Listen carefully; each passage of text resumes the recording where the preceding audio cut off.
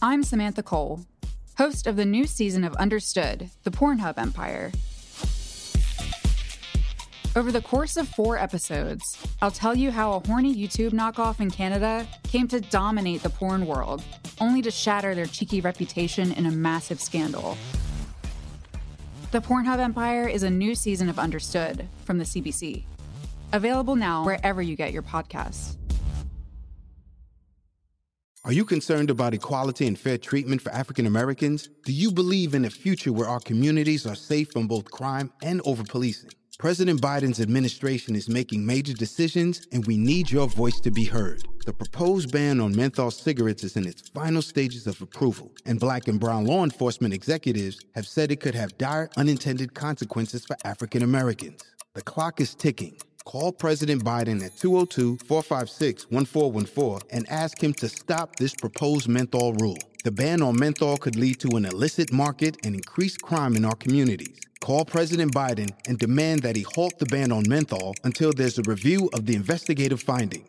Let's make sure that over-policing and racial profiling come to an end. Call President Biden at 202-456-1414. Tell him to stop targeting African Americans with a menthol ban. Time is running out. This message is paid for by Alliance for Fair and Equitable Policy. The views expressed in the following program are those of the participants and do not necessarily reflect the views of Saga 960 AM or its management. Welcome to the Richard Syrett Show on News Talk Saga 960 AM. Welcome to Radio Free Canada, news, notes, and opinions from the underground for Thursday, Feb 17th in the year of our Lord, 2022. So up in Ottawa right now, there is a very heavy police presence. No word if the heavily armed tactical squad is planning an attack on any of the jumpy castles. The problem is, who and what do they attack first? And the word is they brought in the Quebec cops because they like to do the dirty work. The Quebec cops are a different breed. I guess the Calgary cops were too busy arresting clergy. The Calgary cops also a different breed. Boy, they've distinguished themselves over the last 2 years, haven't they? Wow. They're just nasty and thuggish. The Calgary cops are basically Premier Kenney's secret police. They bust into houses and arrest clergy. A great look for Canada. So the tactical squads will have to split it up, I guess. One goon squad will attempt to breach the jumpy castles. Another squad will rain down pain on some spontaneous ball hockey game. That has to be squashed. And then they'll swoop down and bust some heads, I guess, at one of the temporary huts where the truckers are dispensing food for the homeless. Can't have that. And then I guess they'll send another squadron with batons and riot shields to push back those evil truckers that are busy shoveling and de-icing the sidewalks. Because that's really the nerve center of this operation, ladies and gentlemen. That's the head of the snake that must be decapitated. The sidewalk shovelers. They're a front. They're really just a bunch of radicalized, freedom-loving Trump supporters who are trying to overthrow a duly elected government. Well, anybody can see that. Well, at the same time, apparently they don't want the good people of Ottawa to slip and fall. So our prayers go out to the brave police in Ottawa, sarcasm, who are charged with a very dangerous task. This will go down as one of Canada's galvanizing moments, right up there with Vimy Ridge and the Canadian forces who stormed the bridges in Normandy. Well done. Embarrassing. You know, there are some very noble and courageous men and women, mothers and fathers up in Ottawa who may be going to jail. And I support them. I salute them. They're on the right side of history. Meanwhile, we have this very sinister person whose suspicious side hustle, her suspect side hustle, is to serve on the board of directors of the World Economic Forum, which promotes policies that are at cross purposes of Canada. and to serve her master, Klaus Schwab, who hates the nation state, who hates national sovereignty, whose organization serves a bunch of elites with more money than God who have zero allegiance to any flag. They have one thing in common. They hate borders and they hate the nation state because the nation state is a hindrance to the free flow of capital and labor. So you cannot serve Klaus Schwab and his sinister Great Reset and serve this country and Chrystia Freeland and any other office holder in this country with ties to the World Economic Forum should be investigated. Now, here she is. Here's Chrystia seemingly trying to destabilize Canada's once great banking establishment. Why else would she make such an unwarranted announcement, if not to destabilize our banks? Have a listen. So let me repeat what I said on Monday. If your truck is being used in these protests, your corporate accounts will be frozen. The insurance on your vehicle will be suspended. The consequences are real, and they will bite. It is time for you to go home. And let me also be clear that we will have zero tolerance for the establishment of new blockades or occupations. We now have the tools to follow the money. We can see what is happening and what is being planned in real time. And we are absolutely determined that this must end. Think about it. Think about if you're a foreign investor. Although why would anyone invest in this country? Lord knows. But there may be a few brave souls out there. Or maybe you're just an ordinary depositor. And you're watching the way this foreign asset, Chrystia Freeland, is dragging our Charter of Rights and Freedoms through the mud and then cavalierly announcing she's taking control over the financial institutions the way they used to do in the 80s in banana republics. Would you have faith in our banks and our credit unions? It sounds a lot like sabotage to me. God help us all when the political knives come out and Gropey is finally forced to walk the plank, because you know Klaus Schwab has already anointed this shady character as the next prime minister. Can you imagine? God help us all. Here's another clown candidate extraordinaire, the unjustice minister and attorney general, warning who might have their assets frozen. Justice Minister Lametti. Look, you've just compared people who may have donated to this to the same people who are funding maybe a terrorist. I just want to be clear here, sir. This is really important. A lot of folks say, look, I just don't like your vaccine mandates and I donated to this. Now it's illegal. Should I be worried that the bank can freeze my account? What's your answer to that? Well, I think if you are a member of a pro-Trump movement who's donating hundreds of thousands of dollars and millions of dollars to this kind of thing, then you ought to be worried. Maybe Lametti. Remember, this character was Attorney General during the SNC-Lavalin scandal. And he was asked, why aren't you going after Trudeau? Well, Trudeau tells me he did nothing wrong, so I guess that's it then. Did you get your law degree? You won it in a raffle? You fool? Guy should be disbarred. He's a disgrace. Anyway, maybe this character in Freeland should go over their scripts before they go before an open mic. She says anyone with a truck at the protest could lose, well, everything.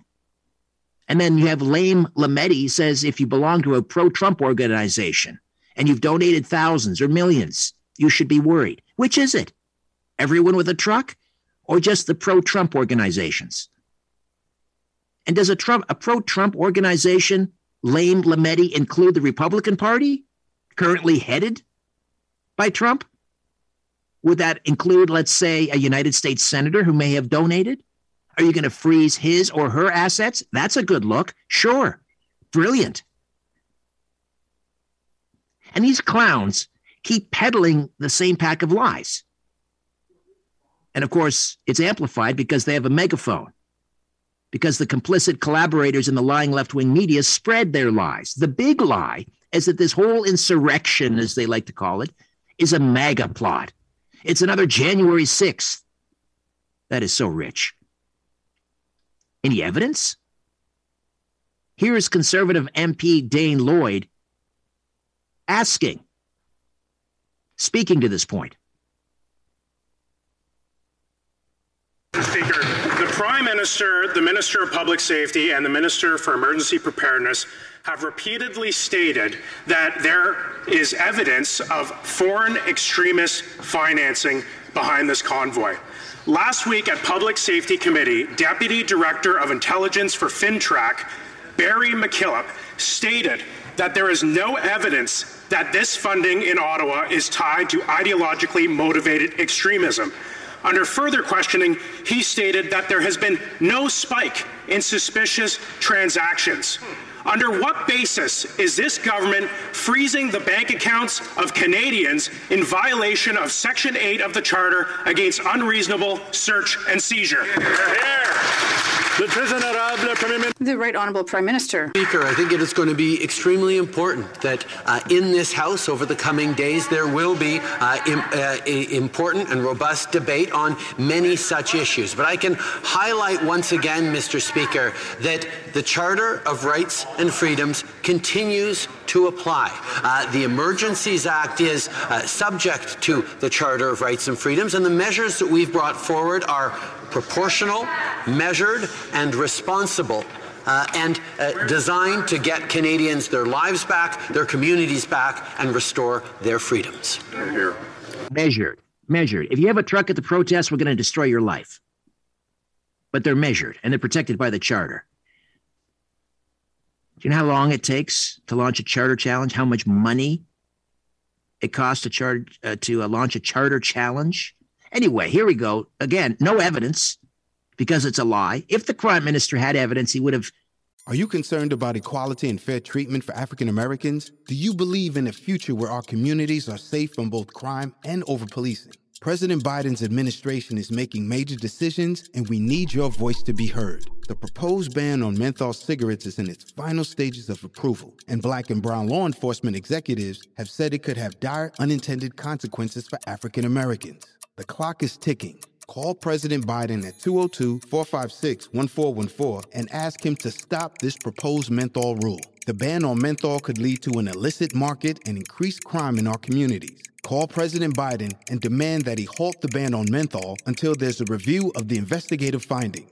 Let's make sure that over-policing and racial profiling come to an end. Call President Biden at 202-456-1414. Tell him to stop targeting African Americans with a menthol ban. Time is running out. This message is paid for by Alliance for Fair and Equitable Policy.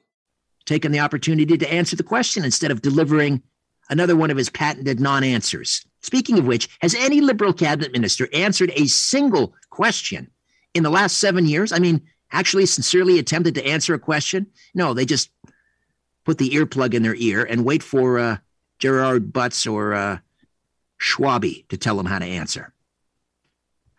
All right, so the debate is on in the House of Commons over the Emergency Act. It'll go on all weekend with a vote on Monday. And if the motion to continue the Emergency Act doesn't pass either the House or the Senate, then it's over. So grab some popcorn, folks. This is going to be good. I mean, the optics are horrendous for this country. This is a stain that will not be easily removed. All right, another busy show. Despite all the horrible theater here in Canada, there is still a distinct possibility that Russia and Ukraine will go to war. We'll get the latest towards the tail end of the program when retired U.S. Army Lieutenant Colonel Bob McGinnis drops by. Some great news for normal parents who rightfully believe parents are in charge of their children's education, not a bunch of raving lunatics who sit on school boards. Fed up parents in one of the most progressive radical left-wing jurisdictions in America, San Francisco, have successfully recalled 3 radical left-wing ideologue school trustees. Journalist author Kenny Zhu, president of Colorist United, will be here with that story. The CCF, the Canadian Constitution Foundation, has just announced they're launching a legal challenge to the Prime Minister and his sinister band of creepy grifters. Christine Van Gyn, litigation director at the CCF, will be here. Thursdays, we push back against radical gender ideology. This is one of the most damaging things happening in our country right now, damaging to our children. Mia Ashton, a member of Canadian Women's Sex-Based Rights, will be here. And Lord Lawton, Andrew Lawton, terrific reporter with a terrific independent news media group, True North, is either on his way or has arrived in Ottawa, I believe, just in time to witness thuggish cops from Quebec stealing puppies from truckers or threatening to take their children away. He's here next to discuss the Emergency Act and the state of the Freedom Convoy protest. The Richard Syrett Show, off and running for Thursday, Feb 17th, 2022, with a special message for Klaus Schwab and all his evil minions at the World Economic Forum. Pound sand. We're back as the Richard Syrett Show continues on News Talk, Saga 960 AM. I'll tell you, in a few years, this is going to be one of those heritage moments that you see on television. Right up there with Canadian forces storming the beaches in Normandy, Canada's heroic actions at Vimy Ridge during WW1. It will be Quebec thuggish cops storming jumpy castles, impromptu ball hockey games in Ottawa. A proud Canadian moment. Lord Lawton, Andrew Lawton, a terrific reporter with a terrific independent news organization, True North, is with us. Andrew, how are you? Hey, I'm well. It's funny. I've been in the war zone that is downtown Ottawa for about 8 hours now, and I've yet to see the total carnage that we've been told is supposed to be on the streets around us. I thought I'd be like, dodging sniper fire, and basically no, not even so much as a bouncy castle injury.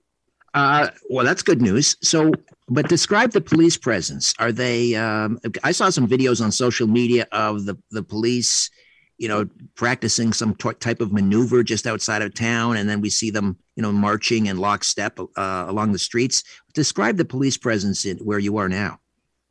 So it's a bit interesting because I'm seeing more of it online than I've actually seen around on the street.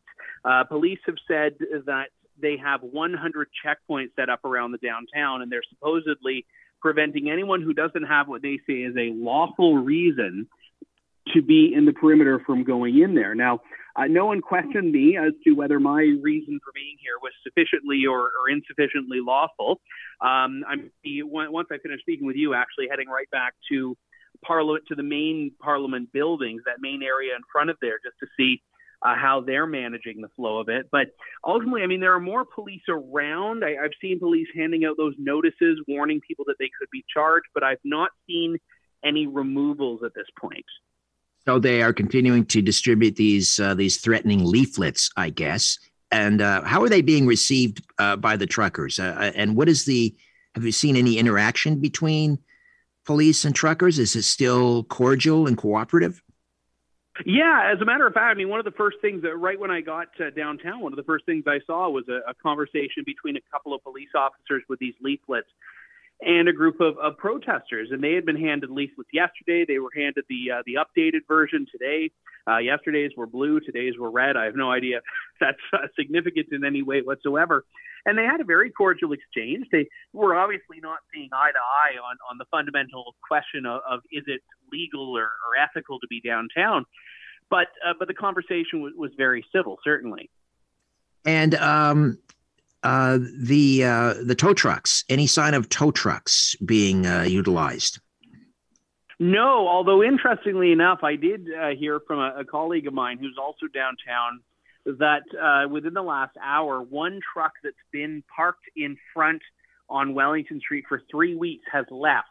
Now, it appears from everything we've seen like they've left on their own. I don't know the why. I don't even know the person. I've not interviewed them before. But one particular truck has gone on their own. So, again, there's a lot that could be. It could be they're succumbing to threats. Maybe they have a medical emergency. I don't know. But that's been the only movement I've seen, not anything involving tow trucks. Have you talked to anybody about these, these messages coming out from Children's Aid warning parents, if you have children there, you better make provisions, because if you go to jail, who's going to take care of your kids? Or if you have a pet, it's going to be put in a shelter for 8 days and then you're going to lose it. What kind of a chill or impact has that had on the truckers, do you think? Look, I haven't seen many kids or pets around, and that's not all that dissimilar from when I was here the first time 3 weeks ago. There were a number of people who had brought kids out for a couple of hours to come out for the day. But as far as the people that are living in the trucks and even living in the hotels around, it's just not a place that has a huge number of kids. There are some, but not a huge number. So I think that a lot of this might be a bit overblown. I'm not to say that it's not important to pay attention to the rhetoric and to the messaging from those agencies, but I think they're also setting up this narrative that there's a bigger problem in that space than there actually seems to be on the ground. Andrew, we'll take a quick time out. I know you got to get back to the Hill. You're busy. We appreciate your time. I'll just get you to hold on for a few more minutes yet. Some important questions remain. Andrew Lawton from True North, host of the Andrew Lawton Show. And you can read his terrific work at andrew.lawton.substack.com. andrew.lawton.substack.com. Back to more of our conversation right after these. Let's get back at it on News Talk Saga 960 AM. It's the Richard Syrett Show. Andrew Lawton, True North, stays with us, host of the Andrew Lawton Show. And I want to make a correction. I think I said Andrew.Lawton. It's andrewlawton.substack.com. Andrew Lawton, LAWTON.substack.com, where you can read his fine work. So the announcement by Freeland that all of the banking information has been given to the RCMP, and they can start to investigate and start freezing accounts and so forth. How do you think that plays internationally? I mean, how does that make our once stable banking system look? That we have a government that is monitoring transactions and ordering the police to go in and give the information to banks and ordering them to freeze accounts. How does that look, do you think, Andrew? Well, I think it makes, just taking the convoy completely out of the equation, it makes Canada look a lot less competitive as a place to have any investments. If I'm someone who has a portfolio that spans countries around the world, now obviously we're talking about a small subset of the population, but nevertheless, it's people whose business the country normally wants to have. I'd be thinking twice about having any finances in Canada if the government's going to set this precedent that they're going to start freezing the accounts of their political opponents, which is precisely what they're doing. There's no two ways about it. They want to say, oh, this isn't about civil liberties. No, it is. If you're going after people's money without a court order, suspending due process, it's entirely about civil liberties. The messaging here, not surprisingly, is very confused. You have Freeland saying, if you have a truck in the protest, we're gonna freeze your accounts. We're gonna suspend your insurance. We're gonna damage you financially. We're gonna ruin you. Anyone who has a truck in the protest, we're watching you. And then you've got the Justice Minister Lametti basically saying, well, you should be worried if you belong to some pro-Trump organization and you've invested thousands or millions of dollars. So which is it? Is it everybody, according to Freeland, who's involved in this, or just those unicorns out there, those pro-Trump organizations that are supposedly funneling millions of dollars into this insurrection? Which is it?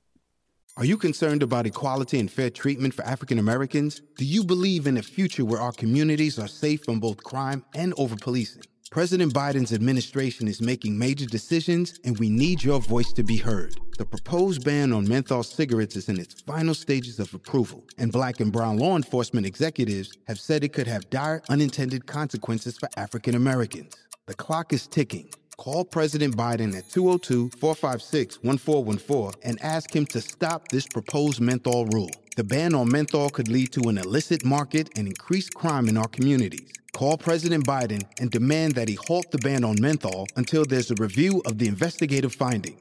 Let's make sure that over-policing and racial profiling come to an end. Call President Biden at 202-456-1414. Tell him to stop targeting African Americans with a menthol ban. Time is running out. This message is paid for by Alliance for Fair and Equitable Policy. Well, I mean, I actually took what David Lametti said slightly differently than you. I thought when he gave that number of hundreds of thousands or millions, he was talking in the aggregate, not about individual donors. I think what he was trying to do was not just go after individual heavy hitters, but the entire movement, anyone who has donated to even being a small sliver of the pie of funds that have been raised for the convoy. And in doing so, you're right, he was remarkably and perhaps accidentally honest there, that the issue is pro-Trump. Well, hang on. Justin Trudeau, Marco Mendicino, Chrystia Freeland, they've all been saying this is a group trying to overthrow the government. It's undemocratic. It's violent. It's hateful. For David Lametti, it's, they're pro-Trump. That's all it takes. That's all it takes to have your funds frozen in Canada. Right. I was asking the question rhetorically, would that include the Republican Party? Because that's a pro-Trump organization and Trump remains its titular leader. Would that mean, let's say, a U.S. senator that may have donated some money could have, they could go after a U.S. senator? I don't know. The other thing I wanted to ask you about is the debate now that's going on in the House. And this is going to go on, my understanding is all weekend, right? They're going to vote on the Emergency Act on Monday. Why are they debating this for 4 days? I mean, that's longer than the Emergency Act has been in operation. Yeah, and I don't know if there is a statutory period of debate that has to be there. I know that the law does address the timeline of when it has to be debated. I don't know if they have a rule about how long. So there may be something there. At the same time, I don't want this to be rushed in some ways. But there's another part of me that says, well, the longer this debate goes on, the longer it's in effect. Remember, the Emergency Act is already in play. It's already been deployed. It's already law. The legislation is about whether the Parliament accepts that. So, I mean, yeah, if they were to debate it for a month, then there's basically no parliamentary ability to do anything about it because the debate has outlasted the so-called emergency that Trudeau has declared. So I do think that swiftness is an asset here. But at the same time, I also don't want it to come because the government's been shutting down very necessary debates. So it's got to pass the House and it has to pass the Senate. And do you have any sense of how that vote will go? I mean, I know the Bloc will vote with the Conservatives. Is there enough of a rift in the NDP? Maybe some Liberal caucus members that would vote against it? How do you see this playing out? There are certainly going to be a couple of Liberal caucus members that I keep an eye out for, not the least of which is Joël Lightbound, who was very critical about his government's handling of the pandemic and also of the convoy in the last few days. But no, I think you're going to see this on party lines mainly. The Bloc is going to vote against it. The Conservatives are going to vote against it. But I think the NDP is when push comes to shove, going to go along with it, which is quite a disgraceful turn on how that party has always viewed these measures and certainly would if a Conservative government were trying to put them through. And what about the Senate quickly? Do you think it'll pass the Senate? I was chatting actually with a Conservative senator just casually when I ran into them earlier today, and there wasn't a lot of optimism there just because of the numbers. The vast majority of the Senate is Liberal appointed, and even if some of them might want to throw up some barriers here and there on the odd bill, a lot of them have their loyalty for their jobs thanks to Trudeau. Oh, dear. Not good. Not good. Andrew, how do we watch the Andrew Lawton Show? Well, you were right with the no dot. It's the or just the one dot. It's andrewlawton.substack.com, and people can also catch my podcast at andrewlawtonshow.com. All right. Take care, my friend, and we'll talk again soon. Thank you so much for this. Anytime. Thanks, Richard. Andrew Lawton. All right. When we come back, we'll push back against radical gender ideology. Mia Ashton from COSBAR will be here. Stay with us. You're listening to The Richard Syrett Show on Newstalk Saga 960 AM.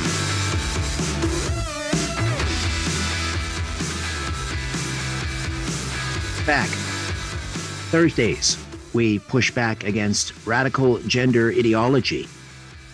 And it is one of the most serious and damaging forces out there today. Damaging to our children, I mean.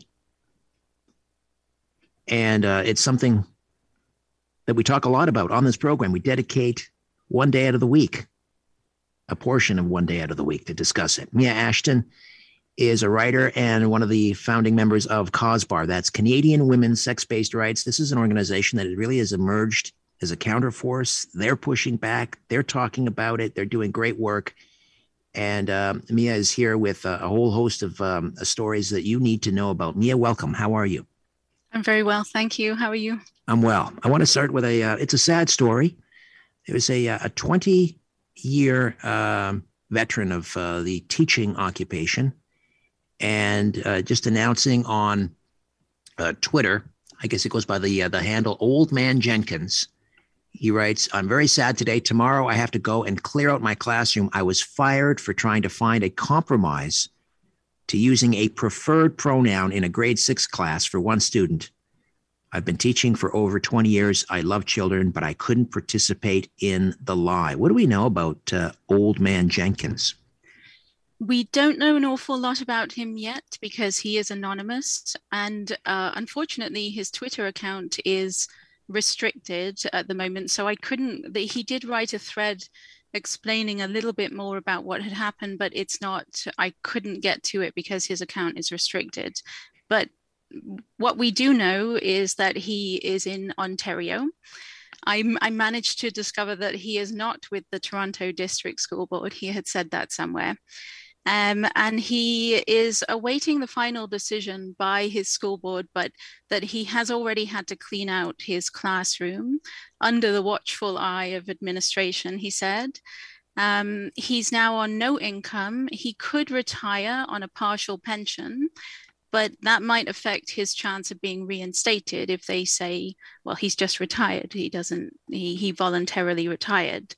So he says that he's a Christian, but then he never tried to push his religious beliefs onto the students in the classroom, but that he tried to circumvent the pronoun use by using the student's name, but this wasn't enough. And so he's lost his job. That's just absolutely bizarre that you certainly could circumvent that situation by using a student's name. I mean, that's a very easy solution. And yet they're insisting on what Dr. Jordan Peterson warned us would happen, and that is this idea of compelled speech. For the first time in a Western liberal democracy, not only are you banned from using certain words, you are compelled under state penalty to use certain words. So he was fine with using the student's name, but he wouldn't use the student's preferred pronouns because he said he wouldn't participate in a lie. Is that pretty much it? That's it. So I think I'm assuming anyway that he sees the harm of this lie. And we are, after all, talking about grade 6. This is elementary school. So this is a young person who has yet to form their true identity. They're going through major change and developmental changes. So I think he probably sees the harm and didn't, just in good conscience, could not go along with it. Well, it's actually, quite courageous, I think, on his part, willing to totally put his money where his mouth is, stand up on principle, and willing to get fired rather than, again, participate in this lie. Well, it's very courageous. And I did see one thing that I did manage to find on his Twitter account is talk of taking it to the Human Rights Commission, the Human Rights Tribunal in Ontario, and also a charter challenge against compelled speech in education so that this doesn't keep on happening. Mia Ashton is with us. She's a writer and one of the founding members of COSBAR, Canadian Women's Sex-Based Rights. I want to talk about this voyeur that was in a unisex washroom on a UBC campus and was caught trying to videotape a woman in a washroom stall. Tell me about the story. Oh, well, he succeeded on, he was recording her. So it's a gender neutral bathroom. So he was in one stall. He slipped his phone underneath the divider between the stalls and he filmed her. She confronted him. It went to court. 2 years later, he pleaded guilty. And it came out at some point that she was the only one who caught him, but that he had done it to 5 or 6 other women, I think the previous day. So this brings up the issue of gender neutral spaces. And we know, I'm quite sure we can tell why they have gender neutral spaces. It's so they don't have to deal with the bathroom row of where do transgender people go into the space for the opposite sex, or they just abandoned sex segregated spaces entirely. But we know that that puts women at risk, and this case is clear evidence of that. We know if the convicted voyeur, did he try and claim that he identified as a woman, or did he try to provide any defense as to why he was in that gender neutral space? He did not identify as a woman because it is a gender neutral space. He had every right to be in there. And so it raises the issue of really why would you mix spaces? The only reason to take away a woman's right to the safety of female only spaces is to accommodate the transgender community.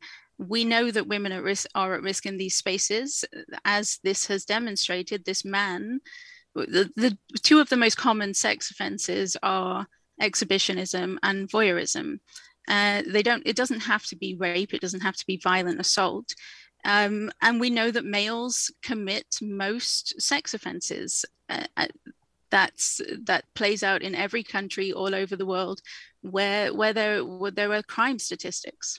And we also learned from the story that this case almost didn't proceed to court. They didn't want to proceed with the case because they were worried about the convicted individual's future, I guess, as a result. Mia, we've got to take a timeout. We'll come back.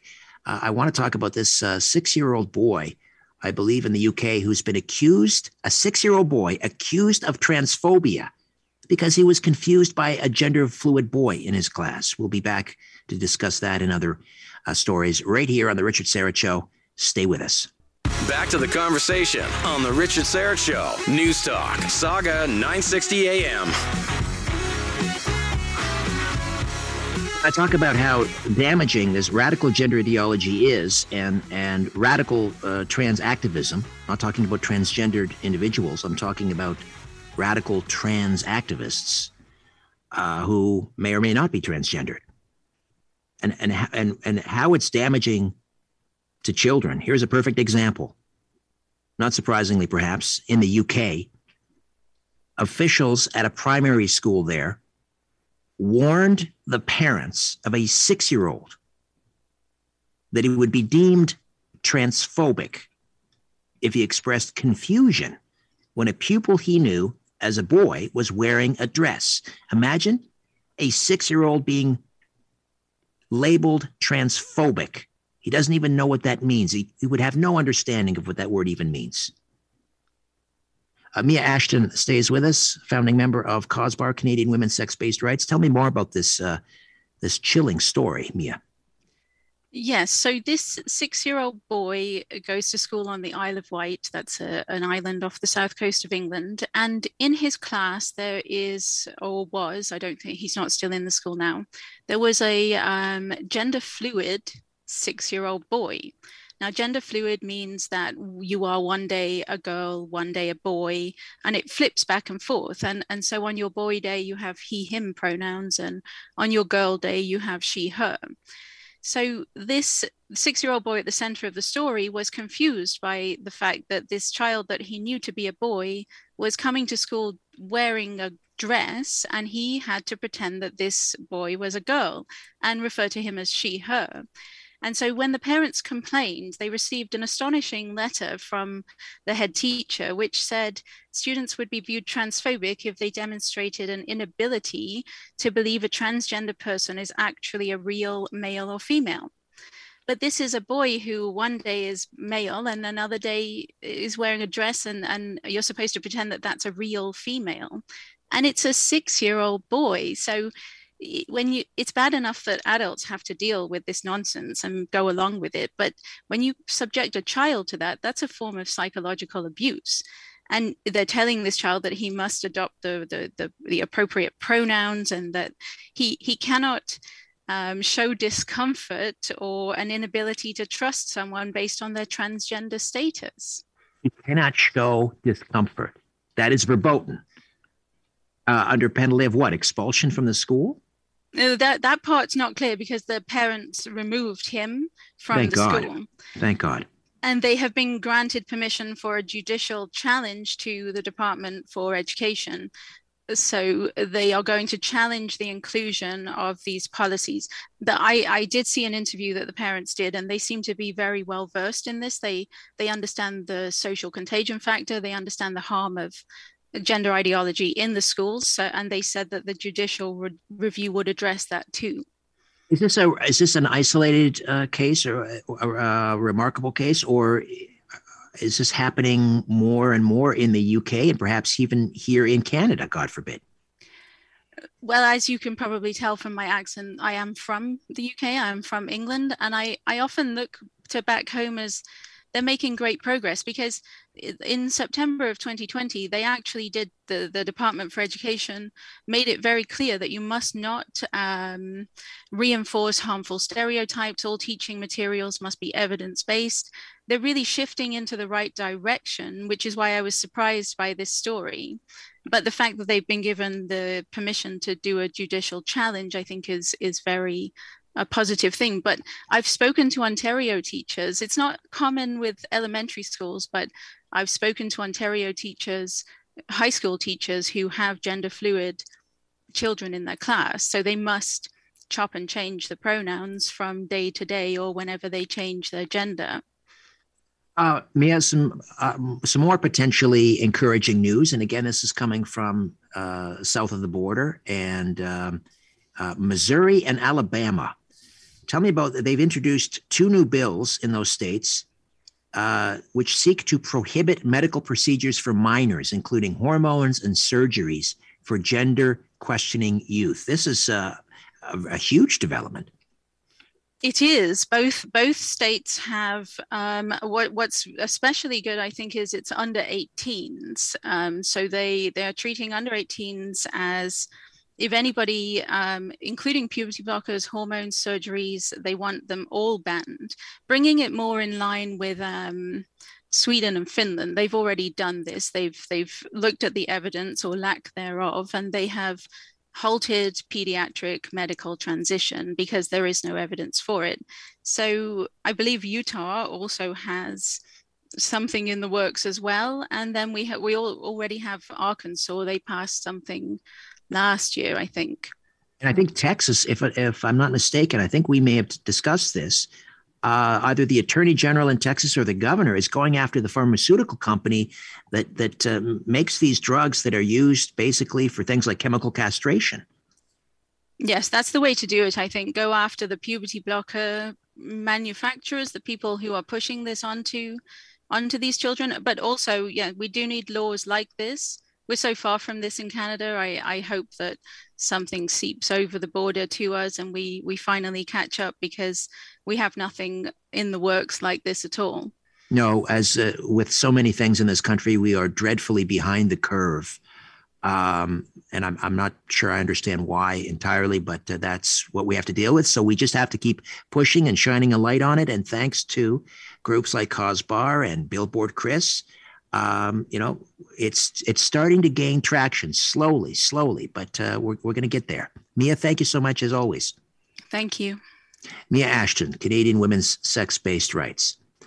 All right, plenty of show still to come. Hour 2 coming up after the news. Lieutenant Colonel Robert McGinnis, U.S. Army retired. He's a former airborne ranger, infantry officer. He's an author. He'll be here to discuss, he'll give us the latest on the Ukraine-Russia conflict. And that situation just seems to be changing minute by minute. Kenny Xu is president of Color Us United. He's a journalist and author of An Inconvenient Minority. Great news out of one of the most radical, progressive jurisdictions anywhere in North America. That would be, of course, San Francisco. And parents there are fed up.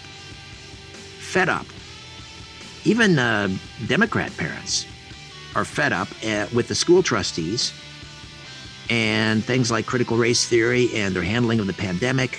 They have successfully recalled 3 school trustees in radically progressive San Francisco. If it can happen there, it can happen anywhere. That is encouraging news. Kenny Xu will be here. And also, the Canadian Constitution Foundation. They do great work. They've emerged as heroes as well during the pandemic. They've just announced they're launching a legal challenge to Trudeau's invocation of the Federal Emergencies Act. We had some bad news from Andrew Lawton a little earlier that it looks like it could pass the House and the Senate, which means we may have to live with the War Measures Act for some time. Unless, of course, the CCF can successfully challenge it in court. We'll find out when Christine Van Geyn joins us. She's the litigation director there. All right, hour 2 awaits. Stay with us. The views expressed in the following program are those of the participants and do not necessarily reflect the views of Saga 960 AM or its management. Are you concerned about equality and fair treatment for African Americans? Do you believe in a future where our communities are safe from both crime and over-policing? President Biden's administration is making major decisions, and we need your voice to be heard. The proposed ban on menthol cigarettes is in its final stages of approval, and Black and brown law enforcement executives have said it could have dire unintended consequences for African Americans. The clock is ticking. Call President Biden at 202-456-1414 and ask him to stop this proposed menthol rule. The ban on menthol could lead to an illicit market and increased crime in our communities. Call President Biden and demand that he halt the ban on menthol until there's a review of the investigative findings. Let's make sure that overpolicing and racial profiling come to an end. Call President Biden at 202-456-1414. Tell him to stop targeting African Americans with a menthol ban. Time is running out. This message is paid for by Alliance for Fair and Equitable Policy. Hey, Richard! Hello, yes. Can I help you? Richard! The Richard Syrett Show continues on News Talk, Saga 960 AM.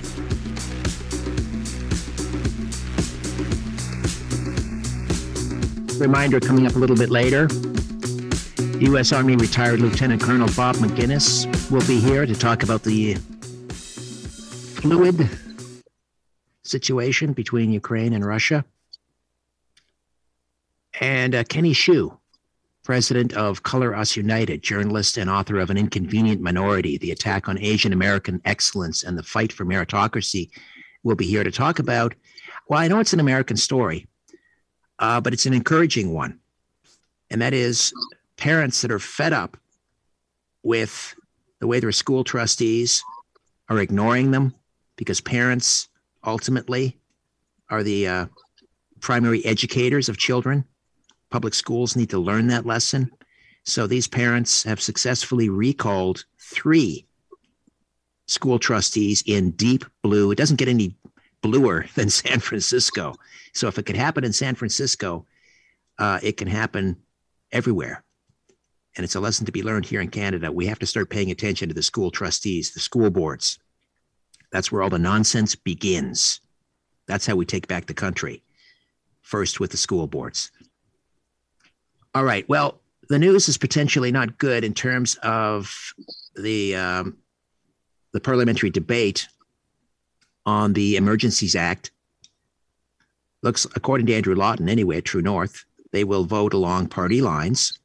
I thought perhaps there might be enough brave Liberal caucus members, maybe from Quebec, to vote against the Emergencies Act.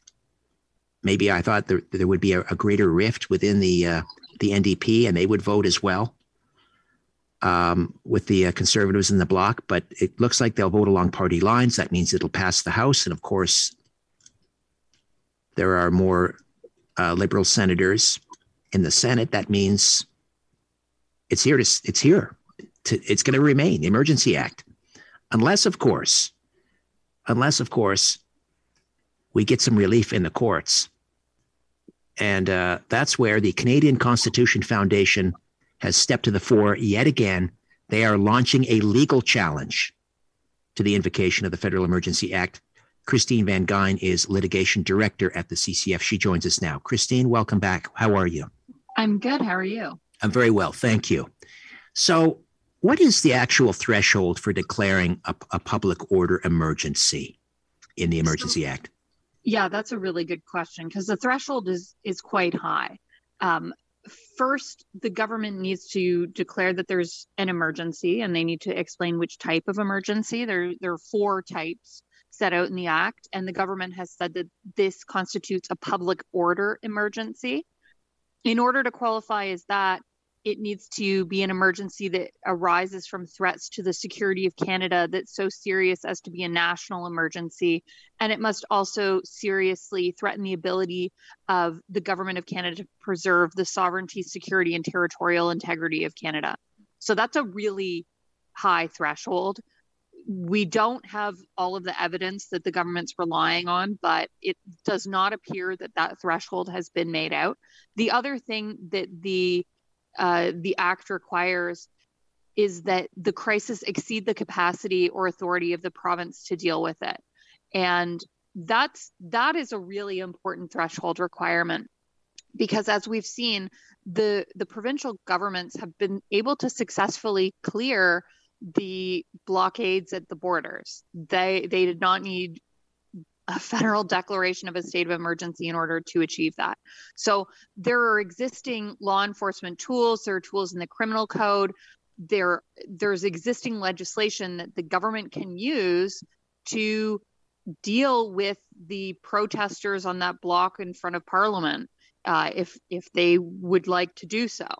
And I think it's probably time that they do. I think it's time for those protesters to move on, but they do not need to declare a state of emergency in order to do that. So we're seeking a judicial review of the invocation of the Act of the Order in Council that has the government issued on Monday.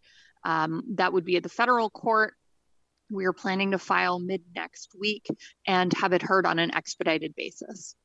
And would a counsel for the government, would they have to present evidence that it meets the threshold? Sorry, I just had another call come in. I missed that question. That's okay. That's okay. Would lawyers from the government then also appear in federal court, and would they be obliged to present evidence proving that what's happening in Ottawa and elsewhere meets this high threshold? Yes, they would. They need to, and the government may be given some deference, but I think less deference than they might normally be given. This is a declaration of a state of emergency that's really confined to a small area. That's been made clear by the government. So it makes it even less likely that it rises to the threshold of a national emergency. But yes, there is a possibility that the government has some evidence that for national security reasons, they cannot reveal, and there are procedures that exist in the court in order to deal with that. If it comes to that, if they do say that they have such evidence, I'd frankly be surprised if they do, but that may be the case. And if that is the case, then the court can appoint what's called an amicus who can review the evidence while keeping it confidential, but presenting our interests. And it can be dealt with that way. But yes, the government does have to meet that burden of showing that the threshold has been met. And so the prime minister, stands up in the House and says this is measured. This is a measured response, and that all of these powers are kept in check by the Charter. Are they really? I mean, and how practical is that? Let's say, for example, a truck driver has their truck confiscated, they have their insurance canceled, and they have all of their assets frozen in a bank. They're supposed to launch a charter challenge that could take 5 years and $1 million? Well, the legislation, the Emergencies Act, is subject to the Charter, is a piece of ordinary legislation, although it is extraordinary in its powers. It is subject to the Charter, but just because a piece of legislation exists doesn't mean that legislation doesn't violate the Charter in the way it's being exercised. And our claim is not a charter claim. Our claim is actually a judicial review that the government is invoking this act unlawfully. But I think that there are charter concerns that people should have. For example, I think that there's a serious Section 8 concern around some of these financial freezing and seizures that the government is initiating. Section 8 protects your right to be free from unreasonable search and seizure. And the notion of seizing and freezing assets without a court order is presumptively unreasonable. So there are charter concerns there. The government, while the legislation is subject to the charter, that doesn't mean everything the government does is always charter compliant. Every piece of legislation is subject to the charter. That doesn't mean the government never violates our charter rights. They do. Obviously, we wish you well, and we a lot riding on this. We hope you're successful, because it does appear as if, again, the House of Commons and the Senate, they'll vote along party lines, and the Emergency Act will not be dissolved, at least in Parliament.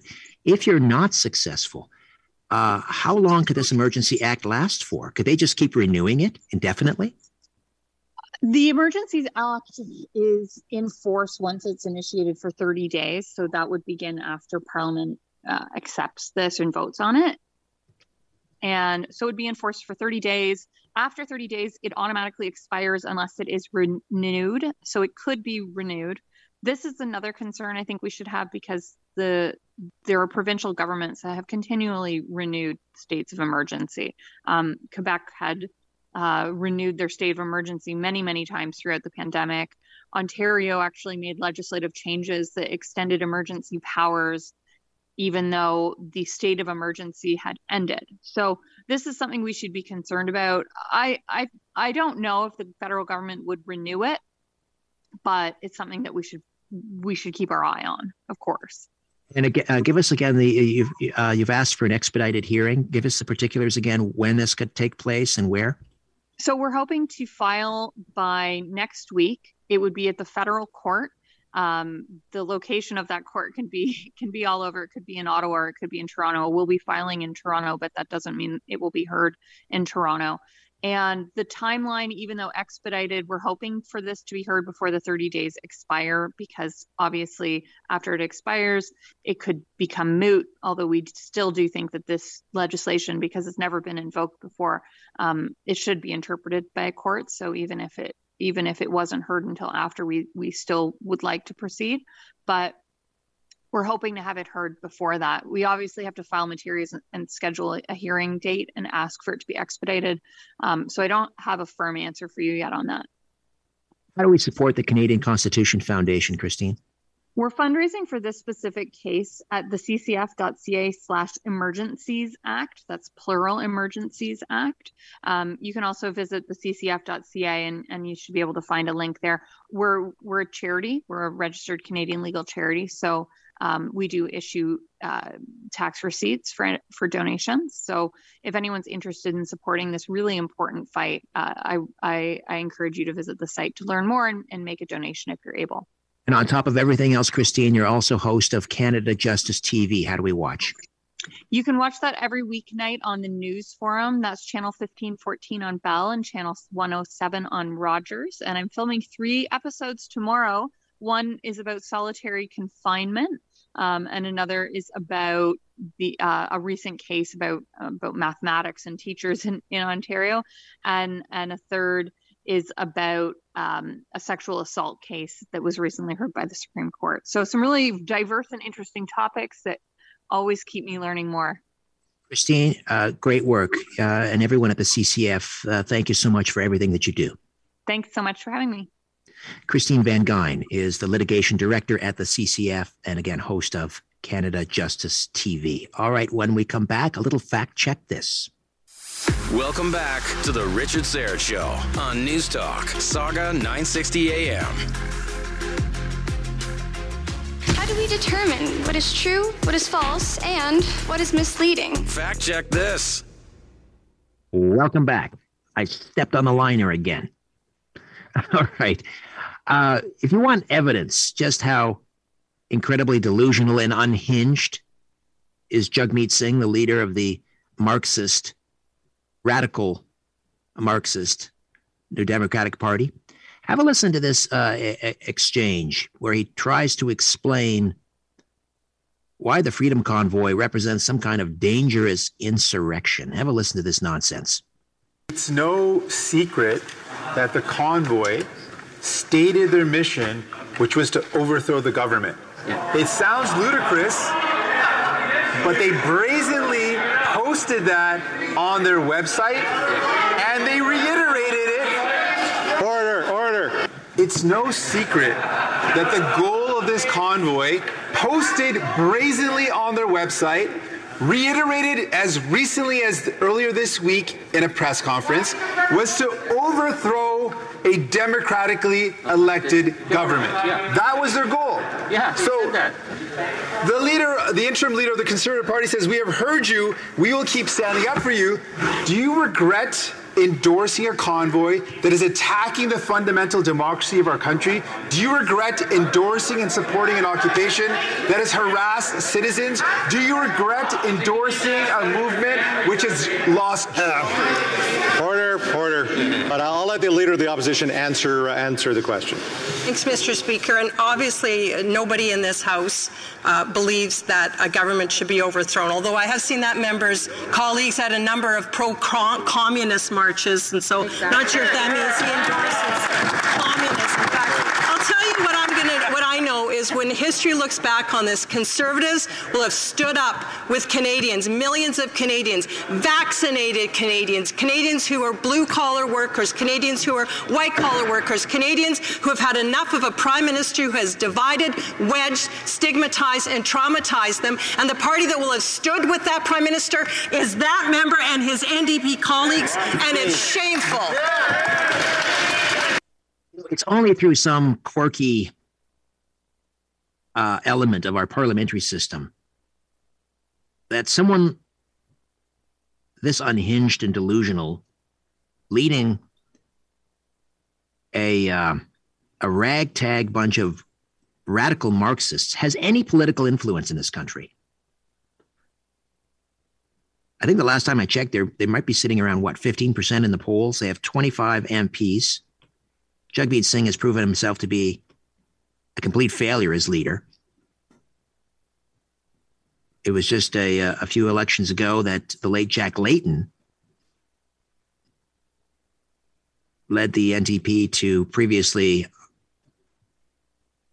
never before seen success.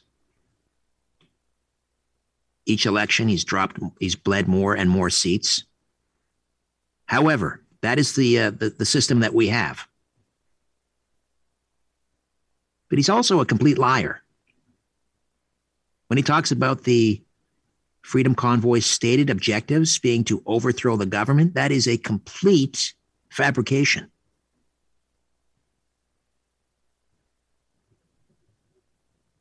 Convoy spokesperson Benjamin Dichter, who's been on the program, he was on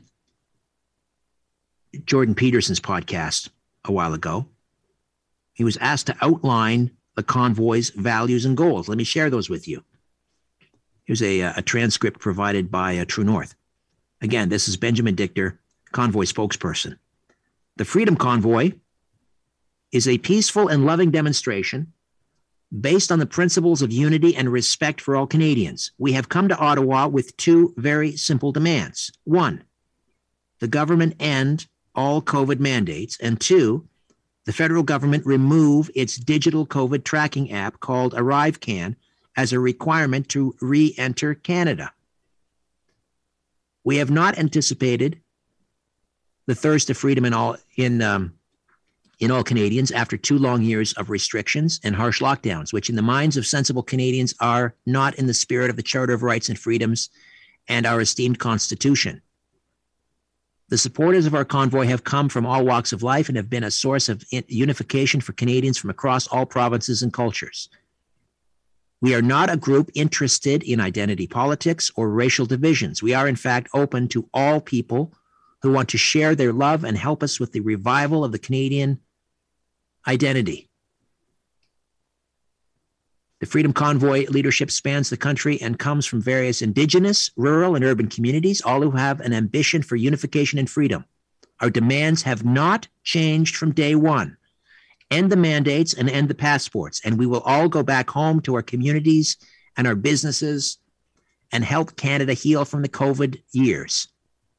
There have been many demands attributed to us that are not our demands, primarily from the legacy media.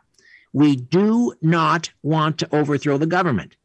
We do not want to remove any of our elected officials from power. That's what elections are for.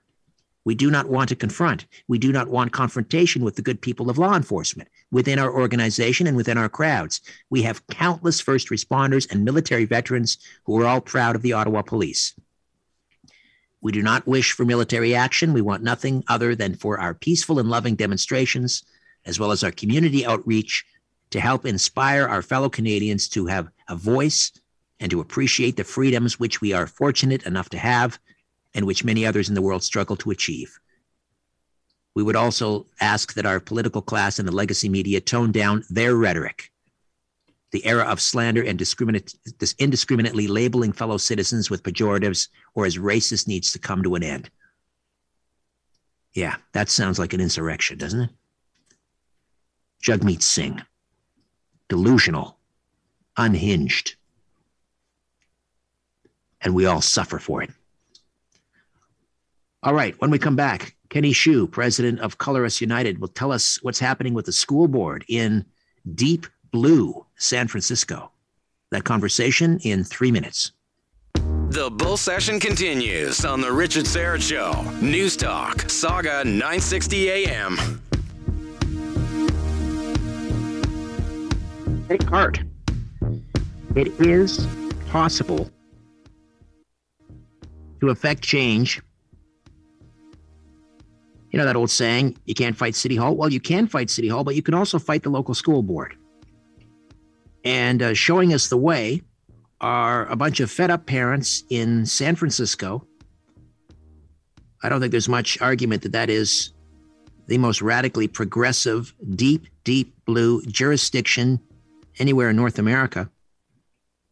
Are you concerned about equality and fair treatment for African Americans? Do you believe in a future where our communities are safe from both crime and over-policing? President Biden's administration is making major decisions, and we need your voice to be heard. The proposed ban on menthol cigarettes is in its final stages of approval, and Black and brown law enforcement executives have said it could have dire unintended consequences for African Americans. The clock is ticking. Call President Biden at 202-456-1414 and ask him to stop this proposed menthol rule. The ban on menthol could lead to an illicit market and increased crime in our communities. Call President Biden and demand that he halt the ban on menthol until there's a review of the investigative findings. Let's make sure that over-policing and racial profiling come to an end. Call President Biden at 202-456-1414. Tell him to stop targeting African Americans with a menthol ban. Time is running out. This message is paid for by Alliance for Fair and Equitable Policy. And parents there are fed up with the radicals on the local school board. And they were actually able, they held a vote, they were able to recall 3 of the worst offenders. 3 of the worst, most radical school trustees on the San Francisco School Board. This is encouraging. Now, I don't believe, we don't have a mechanism like that here in Canada or in Ontario. Maybe once New Blue sweeps to power, that's something they might want to consider. Empowering parents with a recall mechanism. We're just waiting on Kenny Hsu. He's president of Color Us United, journalist and author of An Inconvenient Minority, The Attack on Asian American Excellence and the Fight for Meritocracy. And he's going to tell us all about it. Kenny Hsu, welcome back to the program. How are you? Hey, thanks so much for having me again.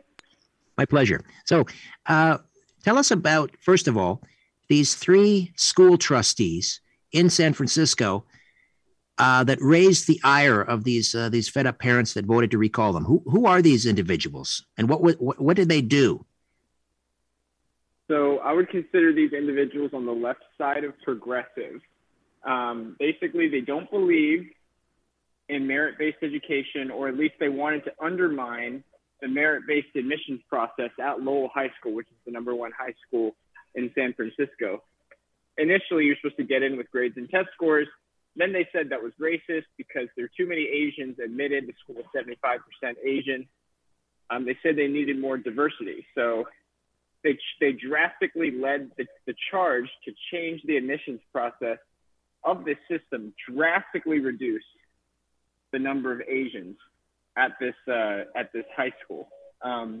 So that, combined with some of what were perceived as some racist tweets that were made by one of the school board members, and I don't know the subject of that tweet, so I can't speak on that. But that was what eventually led to this recall, which eventually was very successful. Yeah, I was just saying we don't have, unfortunately, a recall mechanism in Ontario to recall school trustees because there's a lot of work to be done here. So is the recall unique to California, or can any or all school boards, let's say, across America subject to recall?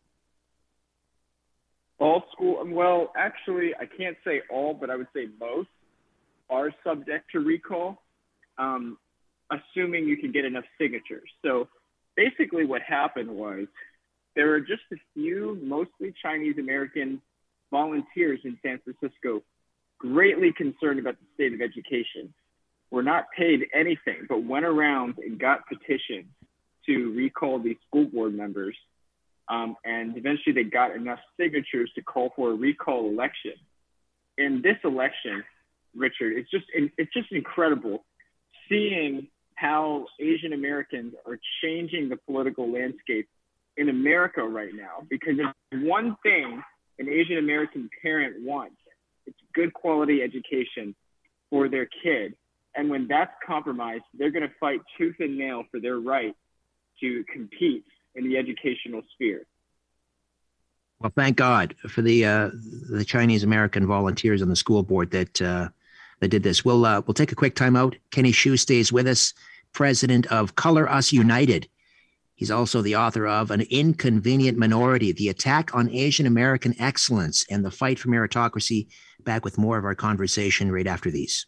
Just having a little chinwag on the Richard Syrett Show. News Talk, Saga 960 AM.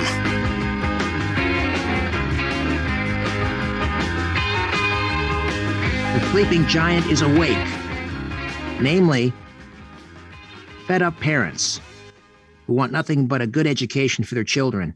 And thankfully, a group of volunteer Chinese Americans up in the San Francisco Bay Area gathered signatures, and they forced a recall and had 3 of the worst radical progressive school trustees turfed. What makes it all the more remarkable is this is really the first recall in San Francisco in almost 40 years. There was a recall back in 1983. It was a failed attempt to remove then Mayor Dianne Feinstein. Kenny Xu is with us, president of Color Us United and author of An Inconvenient Minority, The Attack on Asian American Excellence and the Fight for Meritocracy. How much of this, if anything, also had to do with things like critical race theory or even the school board's handling of the pandemic and mask mandates and so forth? I think definitely some of the opposition to the board members also came from the mask mandates. Critical race theory, I also think so as well. I mean, these are the school board members who would say in board meetings that not just America is racist, but the system is so hopeless and oppressive that you have to list it, that white people have to exercise white fragility and have to listen, and white people have to shut up. Those are the kinds of people that they're trying to recall, and thank God it was successful. So this is I think there are broader issues at hand over here, but in terms of what ignited the Asian opposition, I think the fight for just a truly excellent education system is really important. And of course, that starts at the school board level. The school board in San Francisco, I believe, has 7 members, and they turfed 3 of them. Why only 3? Why not all 7? I don't know that. I don't know. I can't speak to that. I think from what I've read and from what I've seen, these are some of the most the most progressive, the leaders of the charge, or maybe people just didn't have enough energy to recall all 10. But hopefully they can replace them with people that are good. Exactly. Yes. So to what extent do you think that what just happened in of all places, San Francisco, first recall in 40 years, and even the first one wasn't successful. This one was. To what extent do you think, Kenny, this might be a harbinger of things to come? I mean, when we look at what happened in Virginia, which was again, the election of a Republican governor, and again, these were parents that were fed up with critical race theory and things like that. To what extent is this a harbinger of what's coming in the midterm elections? Can we make that extrapolation? Here's what we're seeing, Richard. We're seeing anger in the education system in the United States. Frustration finally turn into votes. That's what's happened. That's what you're seeing. The U.S. has an education system that has been mired in mediocrity for the past 40 years. We rank 29th in science, 34th across the entire world in international test scores. Our racial achievement gap has not closed. By the way, not because of racism. We actually spent more money, 3 times as much money on black kids than we did 40 years ago. And we still haven't closed that gap. There's a lot of frustration with our schools. As you can see, we add administrator after administrator to the public school system. Now we're adding diversity and inclusion officers, and nothing is happening. Results aren't getting done. In fact, they're arguably getting worse. So this is the expression of anger and frustration of parents in the United States against the sclerotic educational bureaucracy in our country. This is what has the Democrats in an absolute panic, because the GOP, the Republican Party, has become the party of parents. That's a pretty huge coalition. Kenny, how can we find out more and support Color Us United? Absolutely. And you know what? We're on the front lines. We're standing up for these parents as well. Basically, we're standing for a race-blind America. We think fixation on race is not a solution to our country. We think fixation on racism is not a solution to our country's problems. And we will stand up for you. If you're at a workplace or at a school and they're oppressing you for your, because you're a privileged race or because you said certain things, go to our website, colorusunited.org. Sign up, leave us a tip. We'll investigate it. Support us if you can. Make a donation to us, colorusunited.org. We fight for a race-blind America. And how do we get a copy of An Inconvenient Minority, The Attack on Asian American Excellence and the Fight for Meritocracy? Oh, you can buy An Inconvenient Minority, which is about how Asian Americans inconvenience this racial narrative that we have. You can buy it on Amazon, Barnes & Noble, wherever books are sold. Kenny, great work as always. Thank you for your insights. I appreciate it. Always, Richard. Thank you. Kenny Hsu, president of Color Us United, colorusunited.org. All right, let's get the latest on the tense situation between Ukraine and Russia. U.S. Army retired Lieutenant Colonel Bob McGinnis joins us next. Stay with us. Let's rejoin the conversation on The Richard Syrett Show on News Talk, Saga 960 AM. All right, welcome back. So, what's happening between Russia and Ukraine? Is it war? Will Russia pull back? Well, the situation continues to look pretty grim. Lieutenant Colonel Robert L. McGinnis, U.S. Army retired, airborne ranger infantry officer with service in 4 infantry divisions on 3 continents, and the author of Give Me Liberty, Not Marxism, and The Deeper State, joins us now. Bob, welcome back. How are you? I'm doing well. Thank you for having me. So what's the latest? What are we looking at here?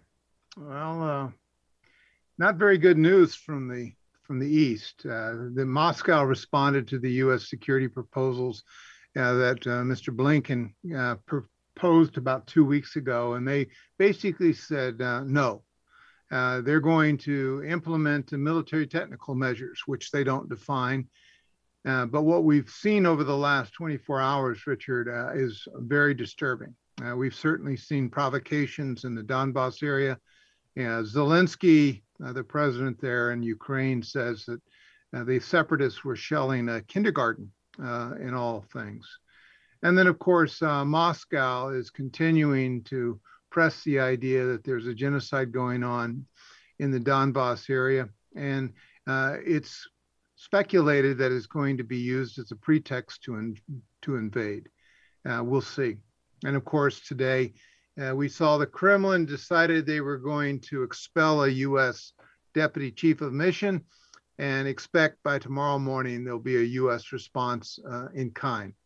And of course, there were an additional 7,000 fresh combatants that joined the Russian forces surrounding Ukraine.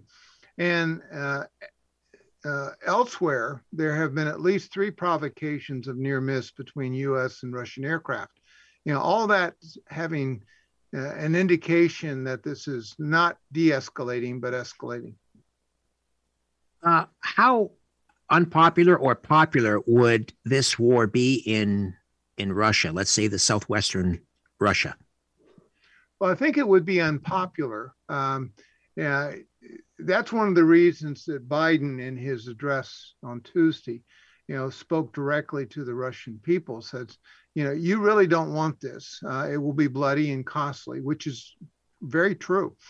Keep in mind, not all that far away in the Caucasus, the Russians have dealt severely with those residents in their own internal conflicts.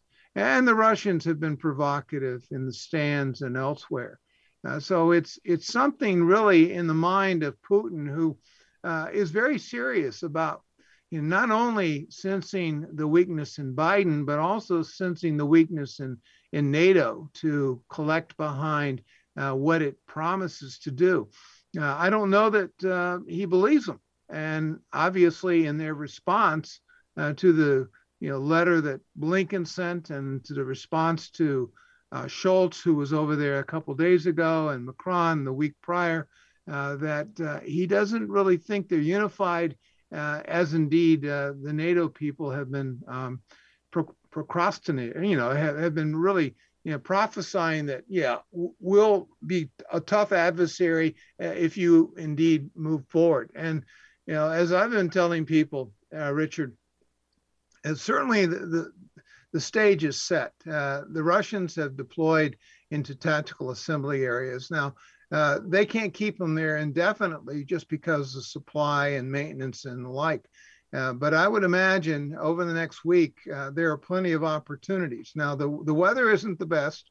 The weather in Kyiv has been a little below freezing at night and quite a bit above freezing during the day, and there's been rain. So it would be a muddy mess. But with attack helicopters forward, with armor forward, as a commander, I would now be looking for the location of the artillery and the rockets. And if I begin to see Su-25s uploading bombs and positioning of artillery units on the border along avenues of approach, which we've already identified, then I will begin to believe that the attack is imminent. How quickly would the Russians be able to overpower Ukraine? I think they can be in Kyiv probably within 2 days. Even though there are a lot of reservists and active forces, their arms are not all that great. They have limited artillery. They have some ancient tanks. They have some of the anti-armor equipment, but I've fired a lot of anti-armor equipment, and a tank is a terrifying thing to go against. And so I would not underestimate what I've seen with the Russians in the past, that they'll lickety-split all the way into Kiev, or at least to the Dnieper, and say, look, you do what is necessary, but we're taking over. Now, I'd also be looking for engineering equipment.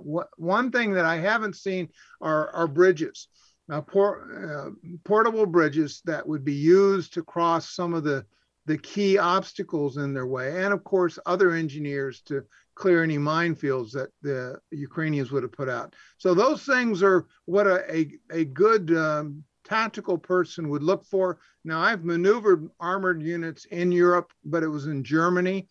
But I've also been to Ukraine. I know what the terrain is like. So I have a pretty good idea as to what might actually come down if they do attack. Bob, final question. What is the potential for this to spread beyond an altercation between Russia and Ukraine?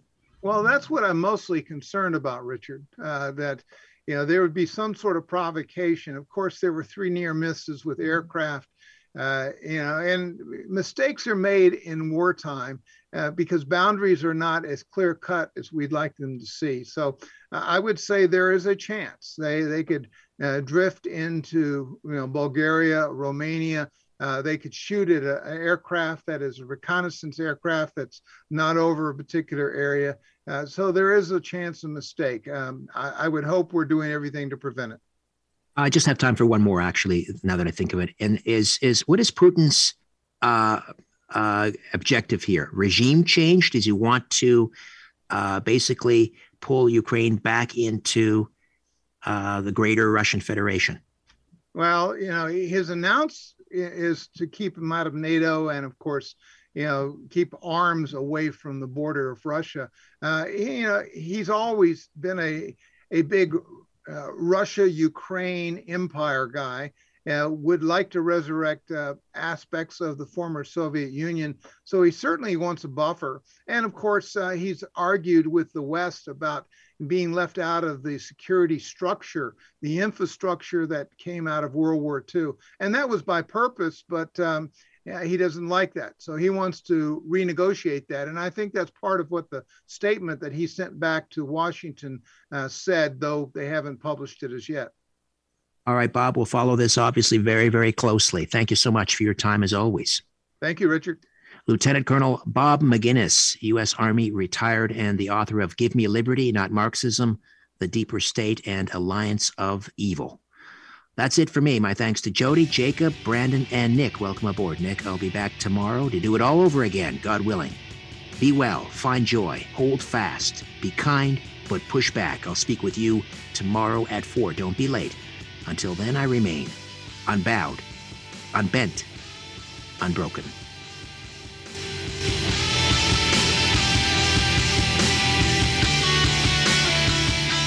That's it. That's all. For more Richard Syrett Show, podcasts, blogs, and other stuff, go to saga960am.ca. Stop talking past each other and start talking with each other. We'll see you tomorrow afternoon at 4 on The Richard Syrett Show on News Talk, Saga 960 AM.